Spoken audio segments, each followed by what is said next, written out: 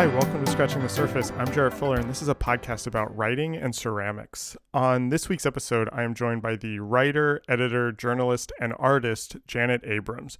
Janet's new book, Daddy Wouldn't Buy Me a Bauhaus, is a collection of profiles that she wrote in the late 80s through the early 2000s for publications like Blueprint and ID.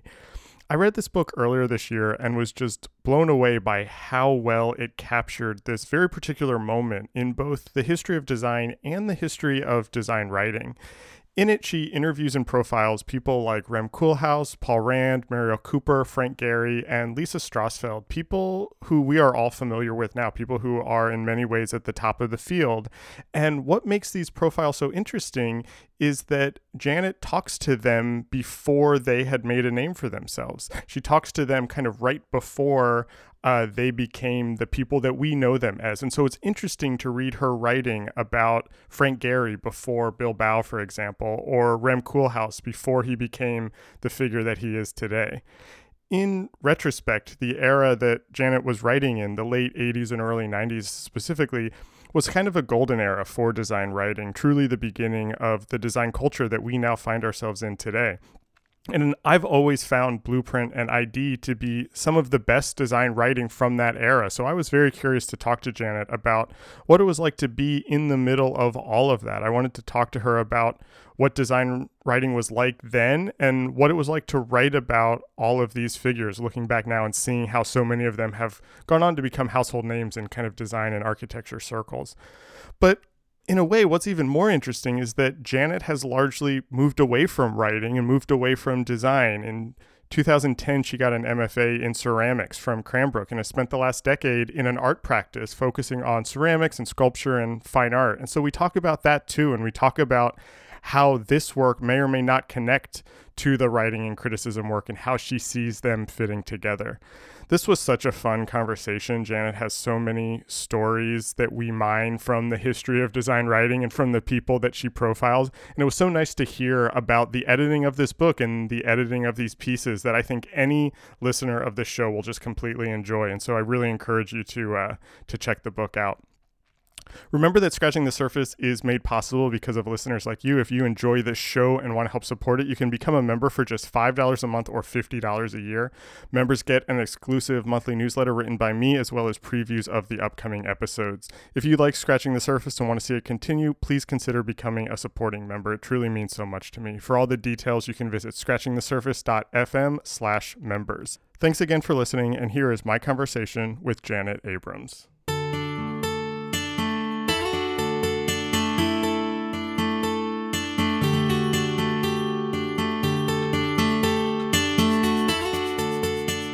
You just came out with this fascinating book called Daddy Wouldn't Buy Me a Bauhaus, which is a collection of your essentially profiles of architects and designers, mostly during your time at Blueprint and ID in the late 80s and early 90s. And I'm really curious about why this book now.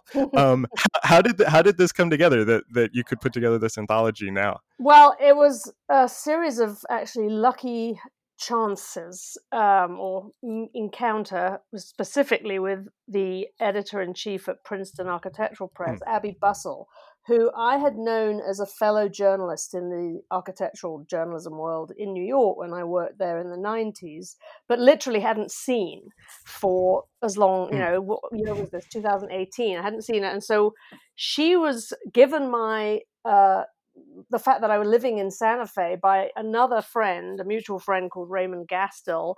And she was coming here on a business trip to actually just substitute for somebody else who was unable to do the trip. And so, a couple of coincidences already before we actually met up. I had to kind of look at the email to get her cell phone number to call her because I was trying to find her in a crowd and I didn't know what she looked like anymore. I knew what she looked like 20 years ago, but I wasn't sure I'd recognize her. So as I looked down the bottom of the email, I saw what her current job title was. And then over drinks that weekend, she was a juror for a photography portfolio show here that happens every year. I thought, well, I've been wanting to do a collection of my interviews, which are currently sitting in a couple of plastic storage tubs under my bed. Right. And I had actually pitched this idea probably 20 years ago to a couple of other publishers. But at that stage in the 90s, they were kind of too fresh. And one publisher or one agent, I think, told me, well, no one's going to publish a collection of your writings until you've done a single authored book. So I kind of tried a couple of places, didn't get anywhere with them, and just basically kept hold of the Xeroxes and a few original tear sheets.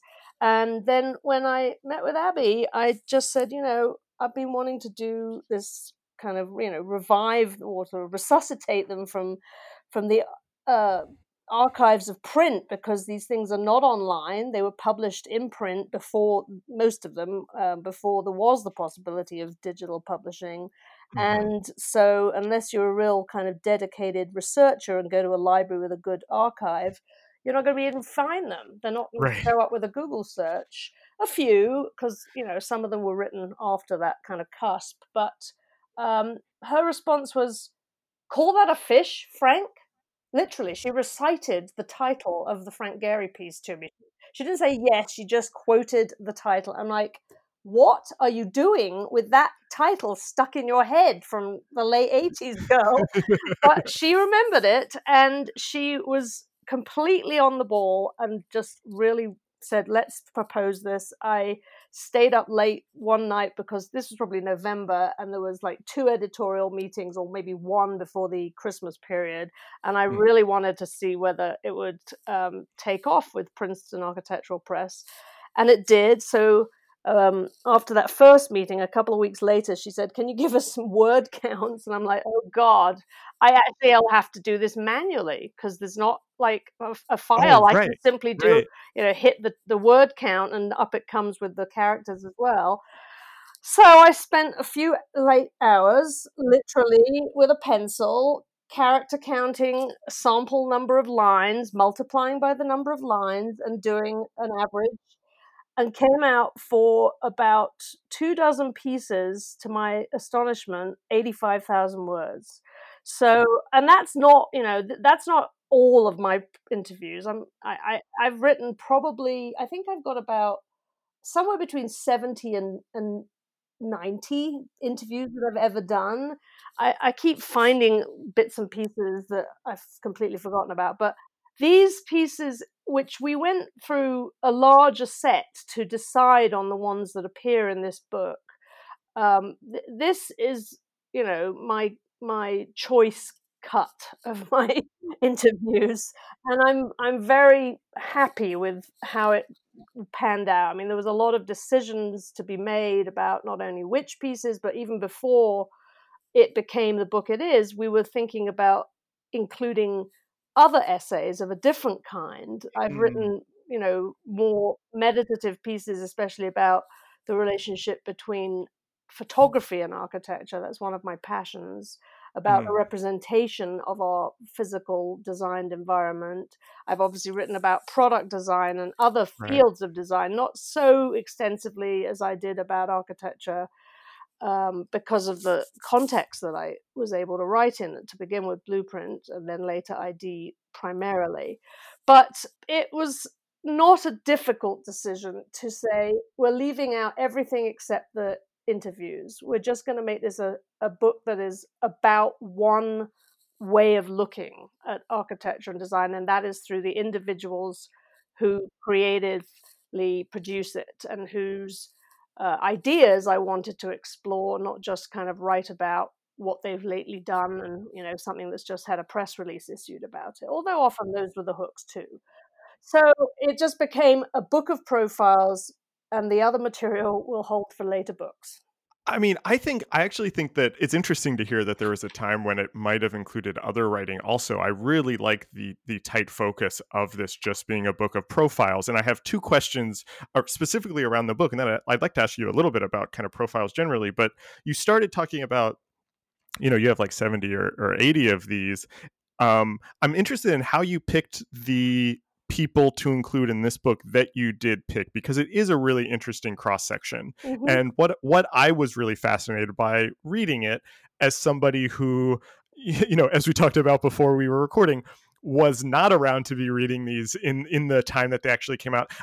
It was so interesting to read profiles of people who we all know now as, the leaders of the field, and you're writing about them when they were just getting started. I'm thinking of the Rem Koolhaas one, especially. I'm thinking of the Frank Gehry one. This is before they had built anything substantial, and I'm interested in how you decided to include the people that you included, because there were also then people like Mike Bloomberg that was like, oh, where'd this come from?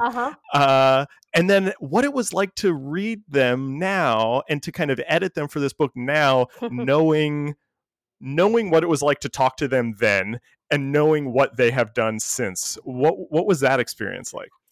Thank you for that framing, because I think one of the questions I was constantly asking myself and being kind of given reassurance by Abby and my other editor, Sarah Steeman, about was how relevant are these pieces now? As I said to you before we recorded, I still kind of carry an image of myself as a person in their 20s to 40s, which was the period I was writing these pieces. And I guess I don't want to acknowledge that I'm 30 years older now, because that means I'm the age of several of the people I wrote about, Muriel Cooper in particular. Right. But to answer the question about what was it like and how did I pick them, in many cases, I was assigned these interviews by my editors. In other cases, I proposed those subjects to other editors who were, not on the same kind of production schedule as Blueprint, which was a monthly, ID was a bi-monthly. And so, as I explained in the introduction, one of the great opportunities I had was that I had got a place to study for my doctorate at Princeton around the time that Blueprint was formed as a magazine that was set up in London by a group of journalists who all had day jobs on various newspapers and magazines, writing where they could about these areas. And in many of cases, they were writing for specialist architecture magazines. And they came together and sort of worked at night in a basement belonging to some art design firm to put this magazine together before it became a kind of real going concern with funding from people like Terence Conran and Richard Rogers. Right. So it was a sort of almost like a kind of collaborative venture. And in those early days, it was very wide open what it could cover. But I credit two people in particular, obviously Dejan Sujic, who was the founding editor, who'd already been a writer for The Guardian on architecture and for the Sunday Times at that point. He was also at the beginning of his now very illustrious career, as many of the people in the book.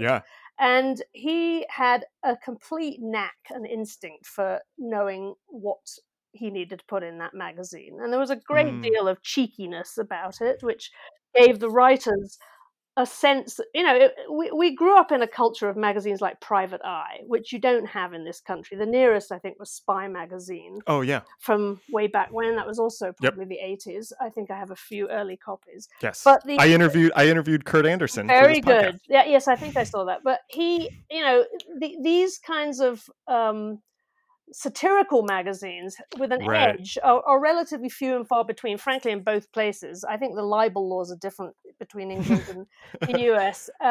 But it was a fun opportunity to be writing for a new publication that was the brainchild of all these people with pretty good credentials as straight-laced or more straight-laced reporters and feature writers for the traditional publications in design and architecture, of which there were very many in England. But I went off to America, and therefore I was useful to this new publication because I could write from America for them and introduce people who, if you were in the world of architecture, you knew who Rem Koolhaas was because he'd been around at the Architectural Association teaching, as Zaha had been, as Nigel Coates had been. I mean, I was at the Bartlett up the road for my undergraduate degree, and a lot of my classmates, or half a dozen at least, went off to do their second degree at the AA, as it was known. So in London, as a student and then a young trainee journalist, I knew of these people, even if they hadn't yet become national superstars or international superstars. So in a way, it was just like growing up with people. As Dejan points out in his foreword, that it's always about kind of one generation superseding the next and kind of killing off their elders. as he puts it. But basically, I had a pretty broad palette of opportunities in the States to write stories, and Dan, would suggest something, and off I'd go on a plane to interview somebody. I mean, it sounds rather pat, but I fitted it in between my coursework and my graduate papers for qualifying to do the doctorate, and kept going when I returned to London to sit in my living room and churn out my dissertation. I had to sort of come up for air every so often, and being asked to write a story about somebody. At that point, I was beginning to write for the Independent newspaper, which had also just been launched in the late 80s, at the point when I started writing for them. So I had a couple of, what did I call it earlier? Lucky chances, lucky breaks. And I think maybe that's the same for you now. You're developing your work Yeah. in a comparable new platform. I mean, Yeah. it's not print; it's digital, networked media. But you're probably experiencing some of the same kind of opportunity and richness of potential subjects for your show that Yeah. Blueprint did in its early days, and that's really how it came about. Well, I mean, I'm curious though, because I think something that you said earlier, which I think is exactly right, and it's interesting that as you are working on this, and as we're working with the editors, wondering how relevant the book is, and Mm-hmm. I can't speak to that, but I can say what I liked about it, and that it was, as somebody who is interested in the history of design and architecture writing, I knew of your name. I think Blueprint and ID are like the two best kind of design publications of that era, and so I was aware of you, but I had never read any of these before, and so Oh, interesting. being able to see them all together was really nice. And then, like I said, to read these profiles of people that we all know. There was not one name in this book that I was not familiar with, and I think probably the people that listen to the show, it would be the same. But to read a profile of them from the beginning of their career is really striking, and it was Mm-hmm. really interesting to kind of see that. And I want to know what it was like for you now, like today, to go back to these pieces that are now Uh-huh. sometimes 30 years old, and to think, Mm. oh, I captured Rem at this very interesting time. Were there people that, as you look back now, you're like, oh, that, like, look at all they've done since, I really caught them at a different time, or, oh, I wish I talked to this person again? Well, I can tell you the answer to that. Yeah, the simple answer to that is when I was writing the postscripts, which we had decided, I mean, that was part of my pitch, that I would follow up on what became of them, because pretty much all of them are still active and as or more celebrated than then. Maybe a couple of them, we'll see, give it another few decades and those names will probably filter. I did treat myself to buying a couple of books of interviews as I was getting ready to write my introduction. And one of them was by Barbara Lee Diamonstein, but actually her book of interviews of people in the New York art world, which included a couple of architects. But it was interesting scanning the table of contents that in that case, I probably recognized 80% of the names and 20% I'd never heard of. So give, a few more decades to my book, and I dare say that the table of contents Right. will kind of Right. sort of simplify Yeah. itself.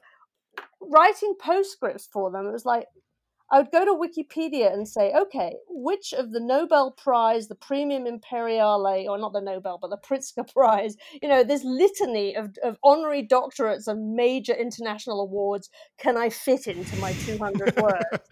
Yeah. And there were several people for whom, I tried to sort of mix and match so it wasn't the same list of exactly, stupendous awards that both Gary and Rem Koolhaas and whoever else had Mm-hmm. got.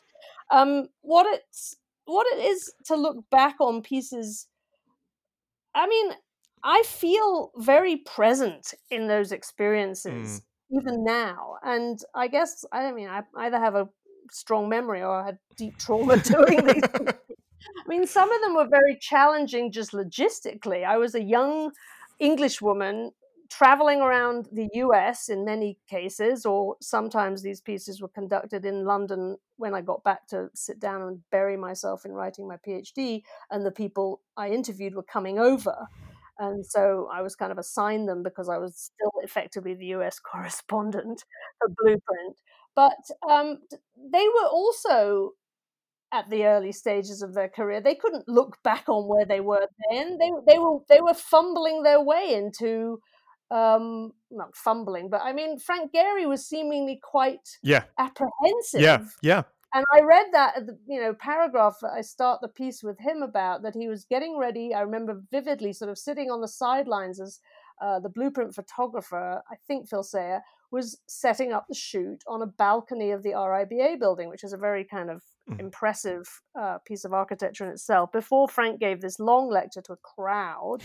And, you might think, well, he would take it in his stride, but actually he was a little apprehensive. He was busy with projects booming that he had to keep his attention on while he was also developing this public persona.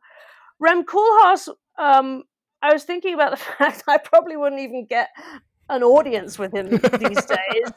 I mean, I've chatted with a few other people about how did you get these opportunities? Well, let's face it, they were looking for publicity at that point. They were just beginning the growth of their careers. I mean, I knew as a journalist that I'm a kind of supporting cast member to the careers of those who I'm writing about, and I'm interchangeable with half a dozen other writers who could be and were doing interviews with them at the time. Maybe the difference, I don't know, is that I poured a lot of time and thought into preparing for these interviews. I had studied architecture both as an undergraduate for 3 years in London, and then after a period of training as a journalist with 2 out of 3 years on a weekly professional newspaper called Building Design, I went to the States and did more study in architectural history in an architecture school that was actually very had some very distinguished professors on the studio instruction side. Michael Graves, I mean, lots of famous people. Anthony Vidler was there, Alan Cahoon on the history and theory side. So I was steeped in the subject in a sense like an academic, but I had come into that graduate program already having published a lot of news stories and a good bunch of features for building design. So I'd equipped myself with the skills of fast thinking, processing, and turning around. Within a week, I probably wrote the Lebetkin piece the day after I got back from Bristol, and it came out 2 days later. I can't do that anymore. My brain just doesn't have the agility, but or it feels like it. Push come to shove, I would, but it was as much them at the stage of their career as I was as a beginner journalist. So there was a kind of, I suppose, willingness to spend time. I mean, I sat twice. I met with Rem in Holland. He drove me and Simon Esterson, the art director, around to see the dance theatre in The Hague and to see the housing he was building in Amsterdam across the river. And I mean, I would just doubt that anybody gets that kind of time from Rem now, or even one of his assistants or his press officer. But those were those days. And there are people right now, we don't know yet who are going to be the household names, but I dare say that my equivalent younger writers are finding those subjects now and are hopefully going to pay the same kind of thoughtful attention to what is happening in their practice and their output of work to make some kind of intelligent evaluation, not a judgment, but to kind of contribute to the understanding of what they're trying to do and to set that in a context of what they as the individual writing actually sees they're achieving. And that was my intention. It wasn't like just to sort of report, but also to assess. Right. And what's interesting too about both about your writing specifically, but also just about the era and about ID and Blueprint, is that, and Dayan writes this in the introduction, is that you were kind of right there, right as the public's consciousness around design and architecture started to grow, and that there started to be an interest in these fields. And it's easy for me, and I'm very guilty of this, and I try not to do it, to romanticize that era of design writing. But I would love to hear your thoughts looking back on that now, that era of design writing. And I'd like to talk about what you're doing now, and how you've moved away from design a little bit. Yeah.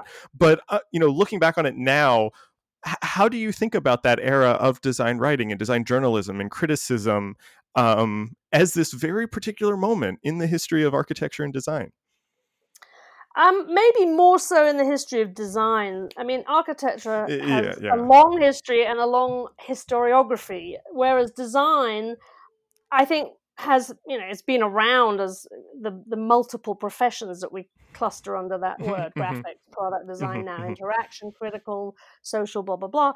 But there hasn't been such an extensive self-reflection in the field of design as there has from hundreds of years of writing about architecture.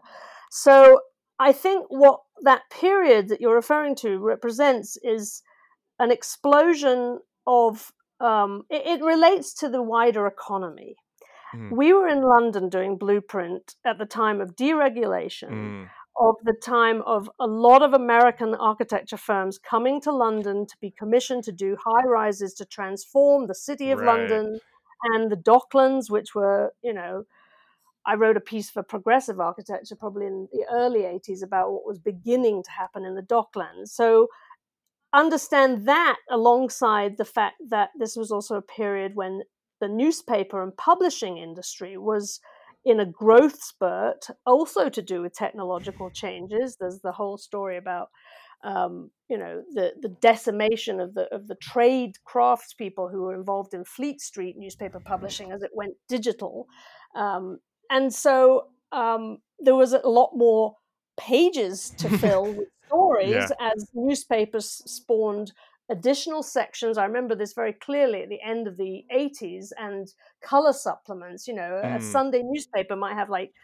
a dozen sections, a bit like the rather emaciated New York Times does now, but there was tons more space needing copy, and a lot of people were starting to get opportunities to write, but really more kind of consumption oriented, comment on new things to own and buy as products. So I think there was a hand-in-hand relationship between the state of the economy and the period of Thatcherite capitalism and the growth, the existence of Blueprint and the opportunities of the design world that were there to be written about.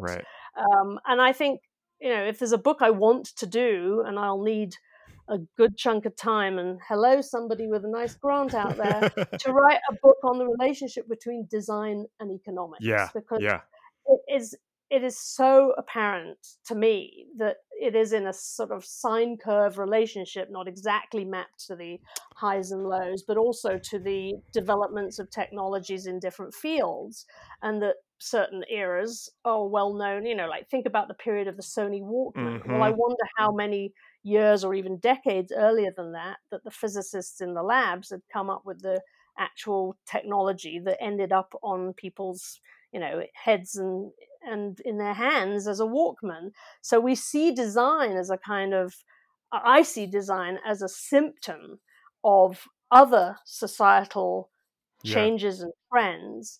And I talk a little bit about that in my introduction too, but I think it's a way of looking at design, not as a kind of subject area in its own bubble, but in relationship to many other like moving parts of our culture. So I think that the design decade, as it was kind of trumpeted, of the 80s, frankly, it's probably a good thing that hoo-ha is over. And I do think, and I thought while I was writing this book, the relevance question again is, are people going to just see this as kind of sort of outrageous celebration of Yeah. things that today we would be very much more cautious about. What are the impacts of Yes. Yeah. people from one continent flying, as they used to, not this year, to the other side of the globe and being asked to do a building there and happily plonking their skyscrapers all over another culture. I don't know that subject is quite so breezily addressed today, and we're thinking obviously about a range of issues that were always there to be attended to, but the lenses have shifted now Yeah. for good reason.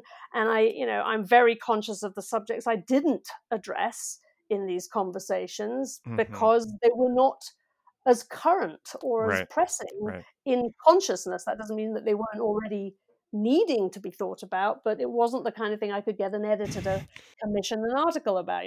Is Frank Gehry's latest skyscraper actually sustainable on the environment, for example? Yeah. Maybe it was. I mean, I don't think it's fair to pick it on him particularly, but just as an Right. example. Yeah, no, I know what you mean. I think you're exactly right. And so first of all, I think your book idea is great, and you at least have one reader in me that would devour that. And I think you should. Oh, you mean the other book, Yeah, not the one you just read? The book about design and economics, I think, Uh-huh.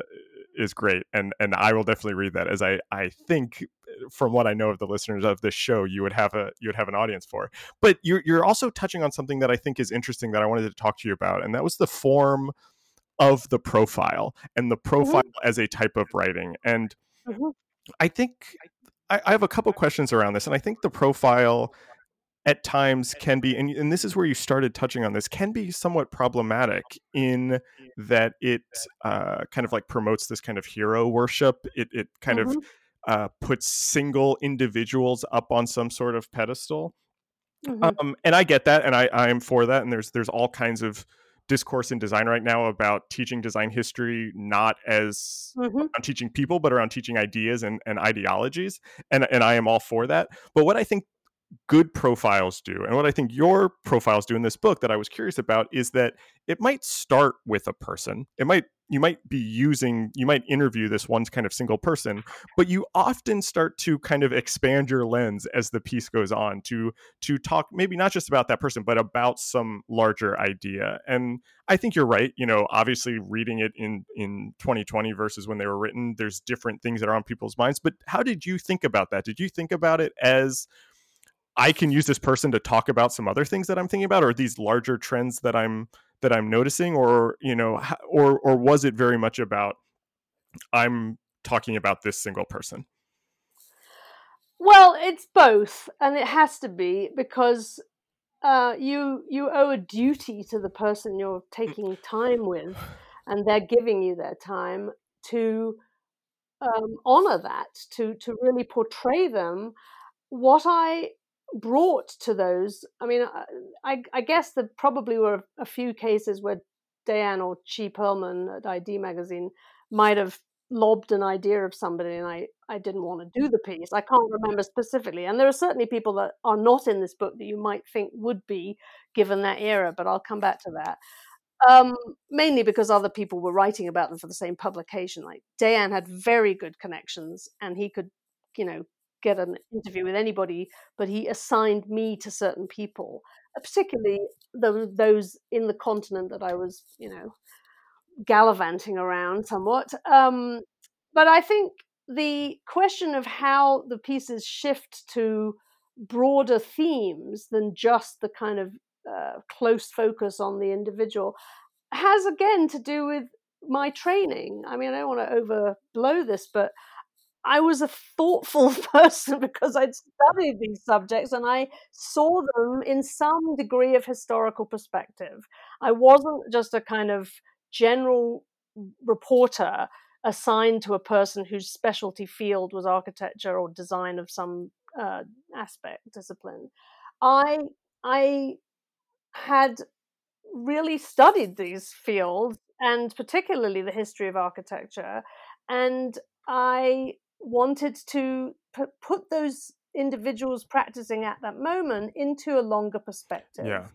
So it wasn't difficult to pick out parts of what they were doing, and also this was the heyday, I'm afraid to say, of postmodern architecture. Right. Yeah. I mean, Which I is was all surprised how about clear that was references in the book. to history. Yeah. I mean, I don't know whether I don't even know that I referenced that in the introduction, funnily enough. I don't know whether that word appears. I'll have to do a Yeah, I'm not search. sure. I mean, it's very obvious when you read if you read the book cover to cover, it's very obvious. But you're right. I don't think you mention it in the intro. Well, it's obvious in the first half to 2/3. Yeah, I yeah. do want to stress that this book is not just about Right, architects, right. and it's about an arc and Yeah. a particular, a bracketing of 2 decades. One that was very significant in the kind of architectural revolution against modernism, the official kind of breaking out of that, which we've now relegated to the history as well. Yeah. You know, postmodernism has already been the subject of a big exhibition or two, one at the V&A, and you wouldn't get your degree, I doubt, in an MArch program today if you designed a building the way they were being designed in MArch programs in the 80s Yeah. for many reasons. But, I mean, unless seriously ironic and brilliantly executed. But I think that it is important to see that the book is not simply about that profession, but it's also about the emerging field of information / interactive design. And in those cases, I had a lot less ground to sort of steady myself on as I prepared for those interviews, because the people who I was interviewing, people like Muriel Cooper, Ben Fry, Lisa Strausfeld, Bob Stein, maybe you could say April Grayman, who is very much a pioneer with the use of the Mac for graphic design. They were themselves testing and inventing the field. There wasn't even the history within the history of design obviously there's a relationship between print typography and graphic design and interactive, and that was the subject of a lot of those interviews, the shift from and the borrowing and the adaptation of principles and models that were established over centuries in typography, let's say, for the digital arena. And so I could, tentatively lean on those ideas, but much of what I was experiencing when I met them and saw what they were developing as new work required a kind of imaginative translation back to kind of language that those of us who had not yet used CD-ROMs or handheld devices or whatever they were working on. It all sounds ancient now, but it was quite hard to describe what I was seeing because I hadn't seen it before, and they hadn't because they were literally test piloting it. And that's like what I was kind of getting at when I was saying that you were starting with these people, but there were these kind of larger themes. And I do think the second half of the book, when you get into Muriel and Lisa and Ben, and I would even put Mike Bloomberg in there, strangely, it's an interesting trajectory. But I want to pull out something that you said that I was really curious about feeling like you had a certain kind of responsibility with the person also. And I am a big profile reader. You know, when the New Yorker has a new profile, I read it no matter who it is. And I have this theory that the best profiles are when you finish reading them, you have no idea what the author's opinion is of the person. Like there will be moments where they're very celebratory and you just feel like they're fawning over it, and then there'll be like a line that just like cuts it. And I got that in some of yours also, and especially the Paul Rand. I knew that was going to come up. The Paul Rand one, which it might be my favorite one in the book, because I definitely think Paul Rand can be cut down a little bit. But I just want to know what it was like. Maybe not what it was like, but how you approach that, knowing that you're not writing glowing profiles. You're not going to just say how good this person is. You have to kind of strike this balance. And I imagine you sometimes talk to people and you're like, I think they're just kind of full of it, and that there's nothing here. How did you think about kind of structuring these pieces, writing these pieces where you could go back and forth between really enjoying this person's company and then also kind of thinking, they're hard to talk to and arrogant. I need to just test a little what you were saying about the profiles that you read and you find them most successful or most effective to you if you don't end up having a clear sense of the writer's opinion. And that seems a bit odd to me because you go on. I'm not, I realize as you were saying it back, I'm not saying that the writer is neutral or that there's some sort of objectivity. I'm saying that there is opinion, there should be opinion in it, but that opinion can bounce back and forth within the piece. Right. Between I guess the way you talk to anybody, between love and not love. Yes. And so it's not just I am reciting biography, I am spending time with this person and I am just kind of observing them, but that you almost sense the writer trying to work through their own feelings of the person in the piece, if that makes sense. Bang on. Perfect. That is exactly right.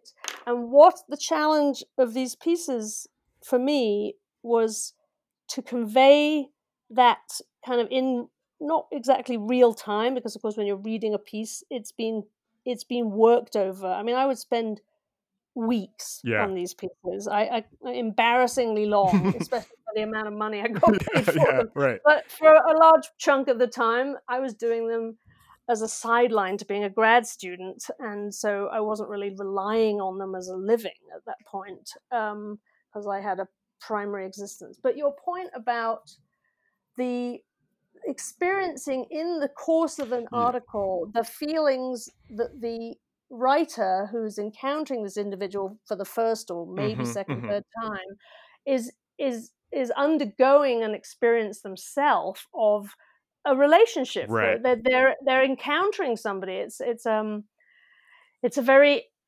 intimate moment, even if it's not that kind of intimacy, and it wasn't. But it is a very intense experience to be interviewed, as I've experienced myself, and to set out to meet somebody you've never met and you don't know what they're going to be like, right. and you don't know what they've had for lunch, or they didn't have lunch and they forgot and they're hungry and they're irritable, or they've got a mega $1 million project that they really ought to be paying attention to instead of this damn journalist.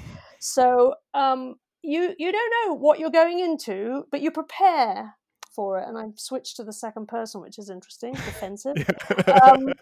I'm sure. But I mean, I would spend a lot of time reading what I could, looking at their work, finding out what I could about current work on the drawing board, so to speak, and likely topics that we would want to address. I'd go in with a list of questions, and I often would experience their brush off of like 90% of my shopping list within the first answer, which is very off-putting when you've got to like improvise from there on. Yes, I've been there. I've been there. I'm sure we all have. I mean, God, I wish I could think of particular individuals that did that, and I would like, ugh, now what? But if you're, I think, authentic in your interest in them, and you're not sort of charging in there, giving the impression that it's like it's going to be a takedown, because it isn't. Right, exactly. You're really, what you're interested in is meeting them and getting to know a little bit of who they are, what motivates them, what influenced them to actually become what they're doing, what profession they've followed, what detours they took off that path that really have informed the trajectory of their career, what childhood experiences, it's almost a form of analysis. I don't want to say it quite that way, because psychoanalysis is a whole other level of investigation and depth. I know what you mean, though. So you have a limited amount of time, maybe an hour, and then if it goes well and there's lots that have come up, maybe you'll be invited for another session. That's very useful. I definitely did that with Philip Johnson, with Michael Graves, with Rem Koolhaas. You only just open up what really is at stake for the conversation within the first encounter, And, sometimes you're lucky and you've got enough to fill your word count, but I wanted to dig deeper, usually than they were accustomed to in the typical interview, the quite kind of quick puff piece PR for a particular new project. I wanted I wanted to paint a broader portrait. So there's a limit to how much you can prepare. You can find yourself in the situation I mentioned where you're just basically have the rug pulled out from under your preparation within the first 5 minutes. But in terms of you would described it, the sort of back and forth between love and not love on the part of the interviewer. I think that's normal. It's you're not going to be enthusiastic about everything that this person has done. Their style of talking about it may be quite unexpected Yeah. compared to the way you've perceived their work in other people's Right. digestions of it already. Or maybe they've done some first person description of their work. Well, that's the way they want to present it, but that may not be the way it strikes you as the Yeah. interviewer.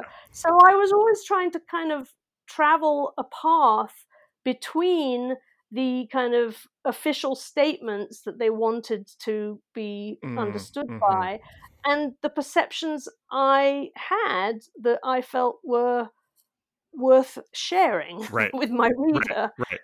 So I would say that that back and forth was a deliberate choice on my part as I wrote these profiles. And actually, I wouldn't know what the form of the profile would be when I went in. It took a lot of listening to the tapes. I did ridiculous amounts of transcribing and kind of annotating. I still have. I've got the printout of my Philip Johnson interview, Oh, nice. or actually maybe even the Eisenman one, on the green bar paper from the actual mainframe computer at Princeton. Nice. Because this was before I owned any kind of desktop computers came out in '84, and that was the year I started. But I didn't get one for quite a lot longer.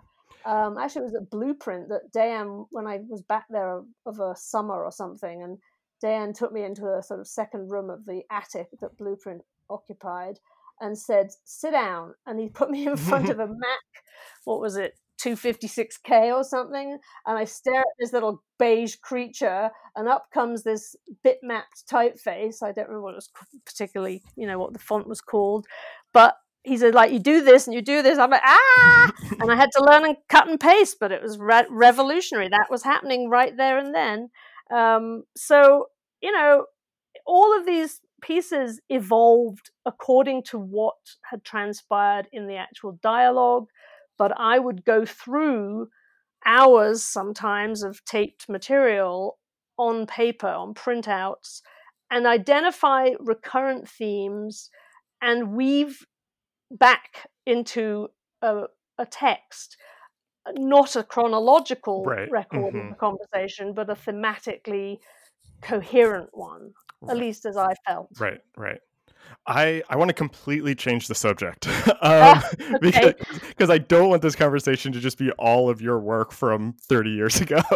that's all right. So you've mentioned a couple times, and I wanted to ask you about that you actually studied architecture and then got a PhD in architectural history, and then basically built a career for yourself as a writer, and Mm-hmm. then you did some other things in between. And then, like 20 years after that, you went back to school again to study ceramics at Cranbrook and have now spent the last, 10 years or so working in sculpture and ceramics and less so in writing.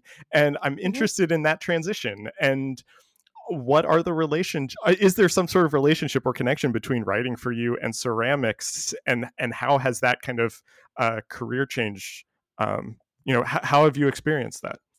I had a period of nearly 8 years as director of the University of Minnesota Design Institute, which Mm-hmm. was in the 2000s. And it was the kind of, I guess that was the main point of transition between being professionally a sort of freelance writer. I had a part-time staff appointment at ID, which sustained my my application for a green card, which was great, coming out of a short period in Chicago, which was what brought me back to the States after I'd done my dissertation in London and finished that for Princeton.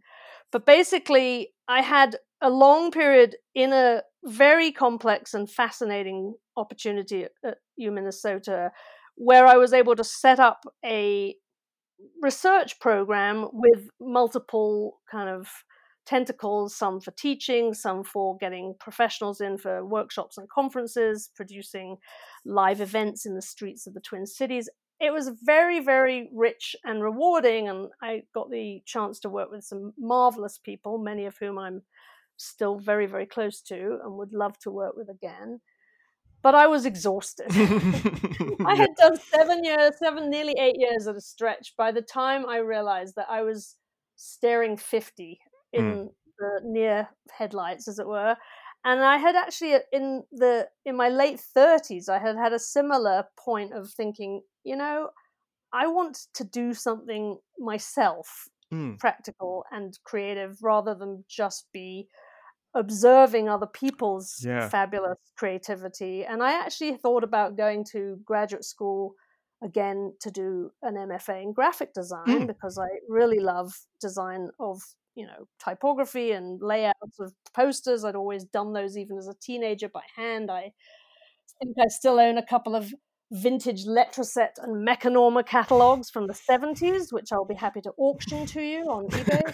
But I think it was really that when you have done that much kind of writing about other people's creative output, that's interesting. part of you kind of says, I'd like to have a go at this. But what happened really was that I again, another sort of, I can't think of the exact word I'm looking for. It's not chance, but almost like a random stroke of opportunity.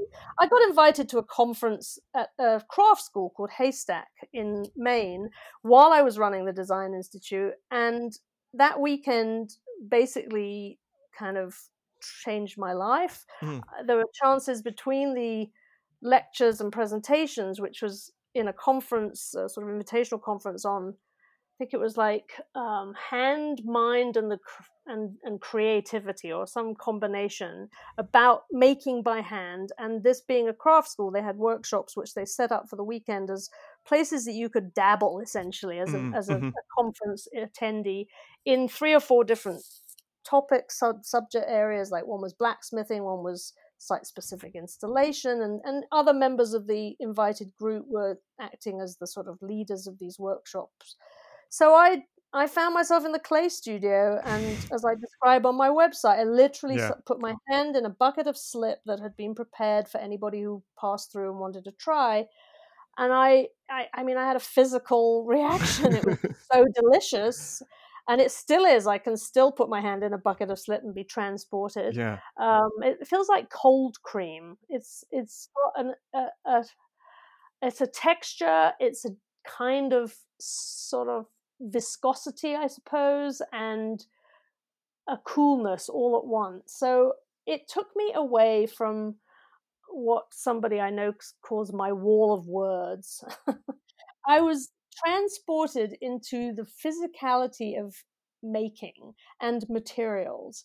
And as the 7 or so years stacked up behind me running this multi-ring circus of the Design Institute, fun as it was, there was a lot of changes going on at the university at that point, with a new provost and a new president and a lot of restructuring, and it was not a fun time for many reasons. But I saw it as, now I have to make a decision. I'm going to either carry on here till I'm a sort of old timer, really, or I'm going to make the leap and go back to school as a beginner's mind.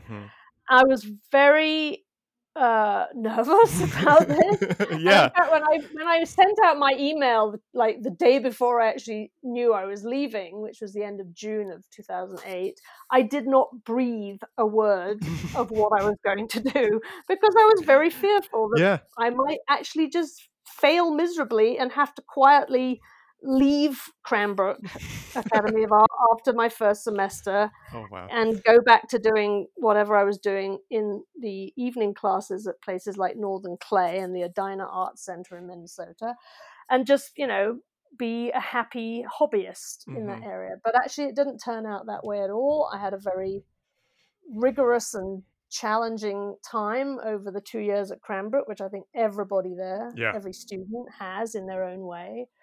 But and it took a long time. It's taken much of the last decade since I graduated to kind of resurface, to be able to kind of put myself back together, and even more so to synthesize the me that was, the journalist, critic, writer for so many years before I leapt off the diving board and tried my luck as a maker.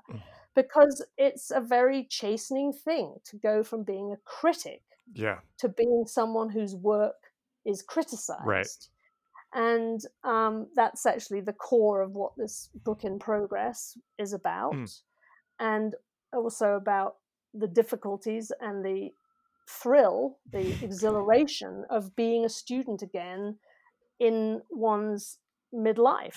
Because not everybody can do that. I mean, the reason I could is one of my godson's father said, well, you don't have any kids, so you can go back to school if you want to. And I'm like, that's one way of looking at it. It's not wrong. I sort of wish I had some kids, but in fact I don't. So I have relatively the freedom, the resources to allocate to training myself again, and being in a position of really not knowing how to do things, particularly with tools and a lot of materials.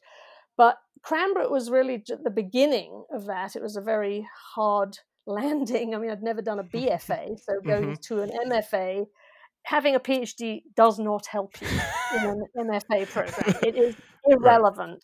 I was the only person who unloaded books onto our 3 shelves per student bay in the first semester, and by the end of the first semester I had taken all those books to my tiny dorm room because I needed the shelves for materials and tools and things everybody else had unloaded because they already knew that they needed those. I remember one of my classmates coming in with a huge sort of drill set, and I couldn't even name the things she was unloading.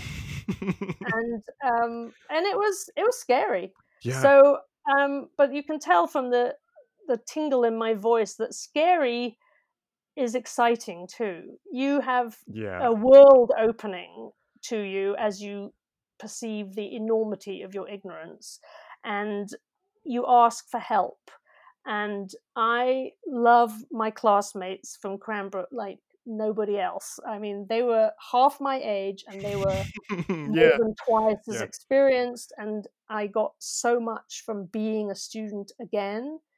And now that I have, I think, somewhat sort of dusted myself off from the bruising of that experience, which I do not want to, make it sound easy or a sort of glowing time, but it was deeply challenging. It made me confront a lot of things, and in a way, rereading these profiles from 20 years previous to that experience was, I felt like there was a certain kind of cheekiness I had in my 20s and 30s that I feel I've had it rubbed off me now.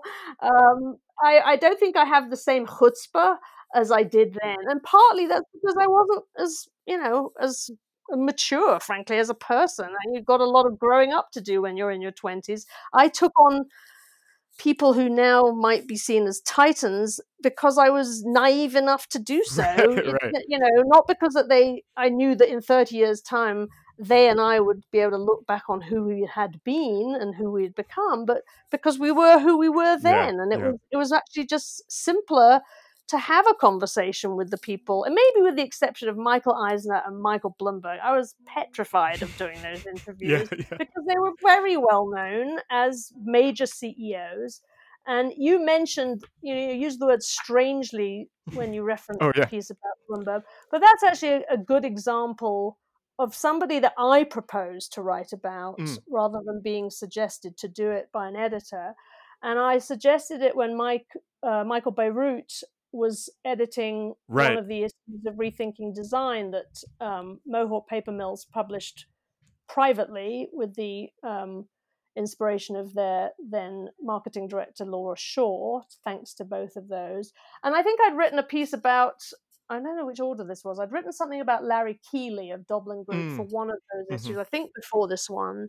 Yeah, because I was in Chicago and I did that. And then I came to New York and I kept seeing the Bloomberg sort of adverts Right. everywhere. And Right. as you see in the piece, like it ends with the kind of Yeah. what's the word, the triumphal archway at Penn Station, comprising of these giant backlit advertisements for the Bloomberg data company. And I kept seeing them just going back and forth from Princeton to New York and thinking, who is this Bloomberg figure and what is this business? Yeah. So I just said to Michael, I think he's interesting and I think there are design dimensions to this that we should investigate. And he gave me the go ahead, and remarkably, I got an interview. So that's how that came about. Yeah, and I mean, I don't, I think, and I said strangely as in retrospect, not strange as in that you wrote him, but someone like me, I know of the Bloomberg terminal, but I know Bloomberg as 3-term mayor of New York and failed presidential candidate now. Yes. and Well, while I was writing the postscript, we weren't sure whether he was going to be, I know. what he was going to be. Might become the president by the point the book was out. No, not I happening. know. I think Um, as I was reading it is when he dropped out, and so it's like the book was being updated in real time. Um, yes, I know. but I I think think we that just managed to get it into the past tense for the postscript. it's he's one of those great examples of catching him at a different era, and as someone who never fully understood what the Bloomberg terminal was, I actually found your piece helpful. I want to go back. I have like 2.5 more questions to wrap up, and I want to. I want the half question. Okay, I want to talk about this work that you're doing now. Okay. I think it's interesting. I understand what you're saying about having this career being a critic journalist, looking at other people and wanting to, do something yourself.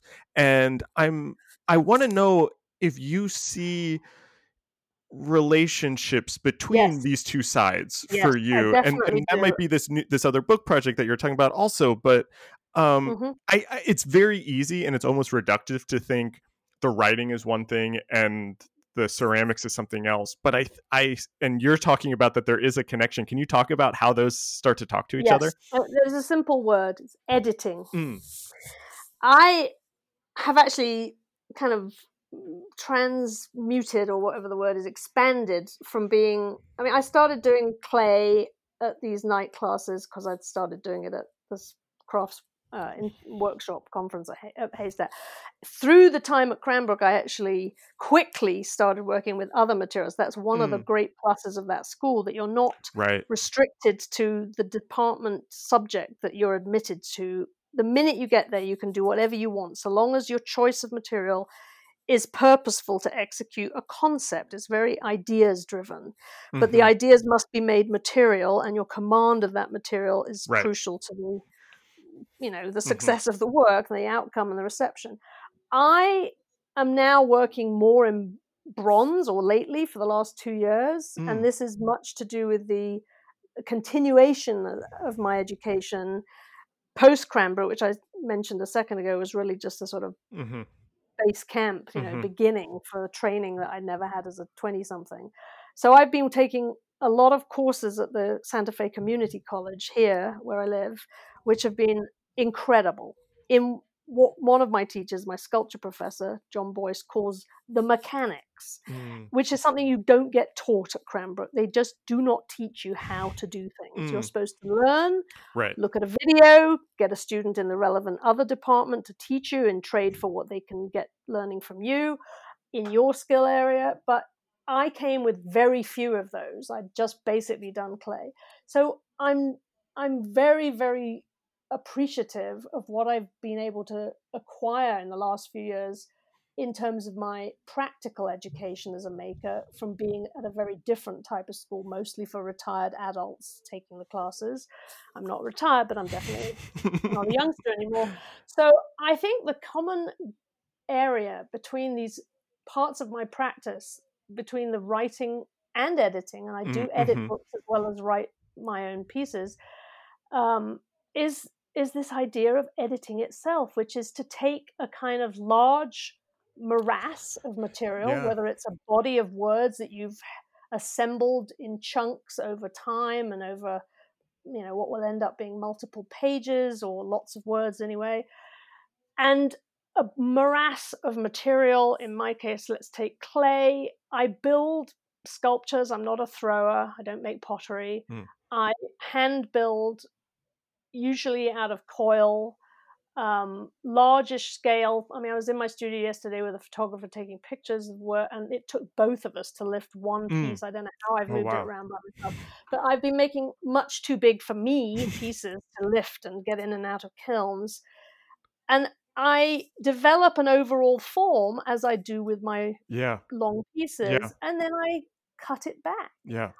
I'm shaving it down. I am reducing and sharpening points of inflection. In the clay, I've been doing a lot of work where I make a join between one kind of curve and another at a very defined edge. And that's something I've also been working on in my bronzes, which requires adeptness with power tools that were completely new to me when I started doing that.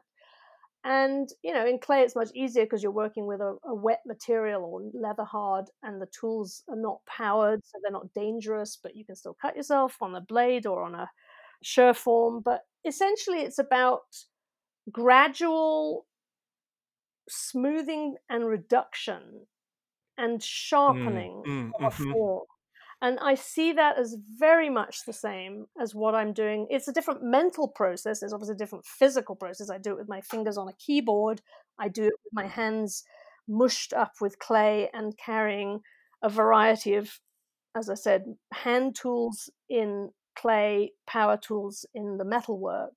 But it's a similar process of having an overall sense of what I'm aiming for and going towards it, but being open to discovery that the material presents to you as you work it, which is both the sense I have in the texts and in the physical materials I'm building in 3 dimensions, standing and moving around. And the problem with writing for me, and one of the reasons I couldn't do it forever without taking this big detour and coming back, I suppose, now, this last 2 years, I've been mostly writing and editing because I've got this book and another one coming out in November, is that when you sit in front of a laptop, there literally is a blank screen and you've got to start filling it. You might throw out the first several drafts or at least a good chunk of it. I think Lynn Barber, the eminent English journalist and expert at interviewing,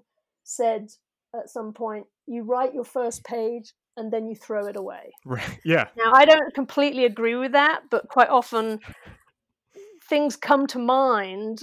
And the best example of that I'll give in a second was for the Muriel Cooper piece. While you're in the midst of really working through the material from an interview, from the tapes, from the transcripts, so patching together literally sentences or paragraphs from like different sheets of paper in the draft, and you're seeing a connection while you're working very intensely on making those thematic through lines work.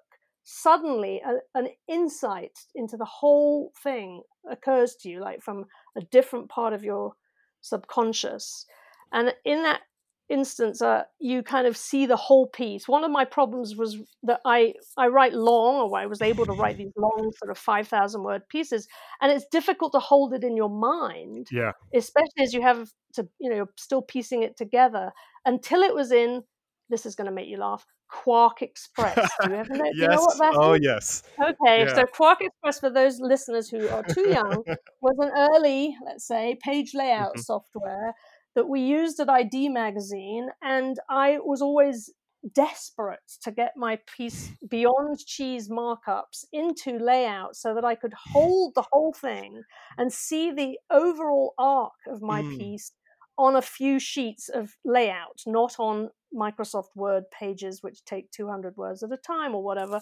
And it was then that I could see the entirety of the ideas over the arc of the story and cut to the real story. Yeah. So to me, the editing of a piece, mine and other people's, is a wonderful process.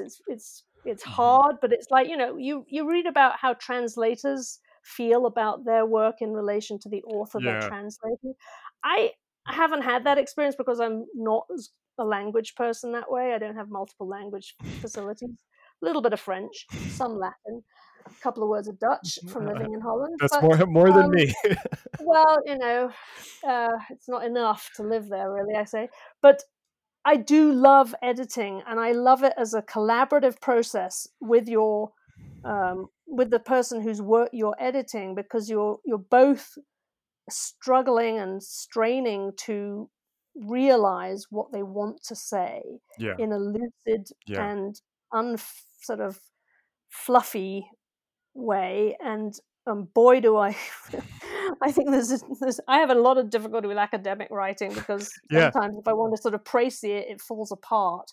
But I think editing and journalistic writing are somewhat undervalued, or the kind of writing that I read in my work of my peers at Blueprint and Idea is really, really, really inspiring, and set the bar for each other to aspire to. I mean, there's a lovely quote that I reference at the end of my introduction from Robin Kinross's book, Unjustified Text, where he looks back at the period that he and I met, and Rowan Moore and Brian Hatton and James Woodhausen and people like that, Stephanie, I'm trying to remember the last name. Anyway, people who were coming in and out of the Blueprint office, and we weren't being self-conscious, we're making the most important design magazine of the decade. No, we were just turning in our copy as fast as we could for the next month's issue. Right. And, dealing with what Vicky Wilson told us needed changing. She was the production editor for a long time.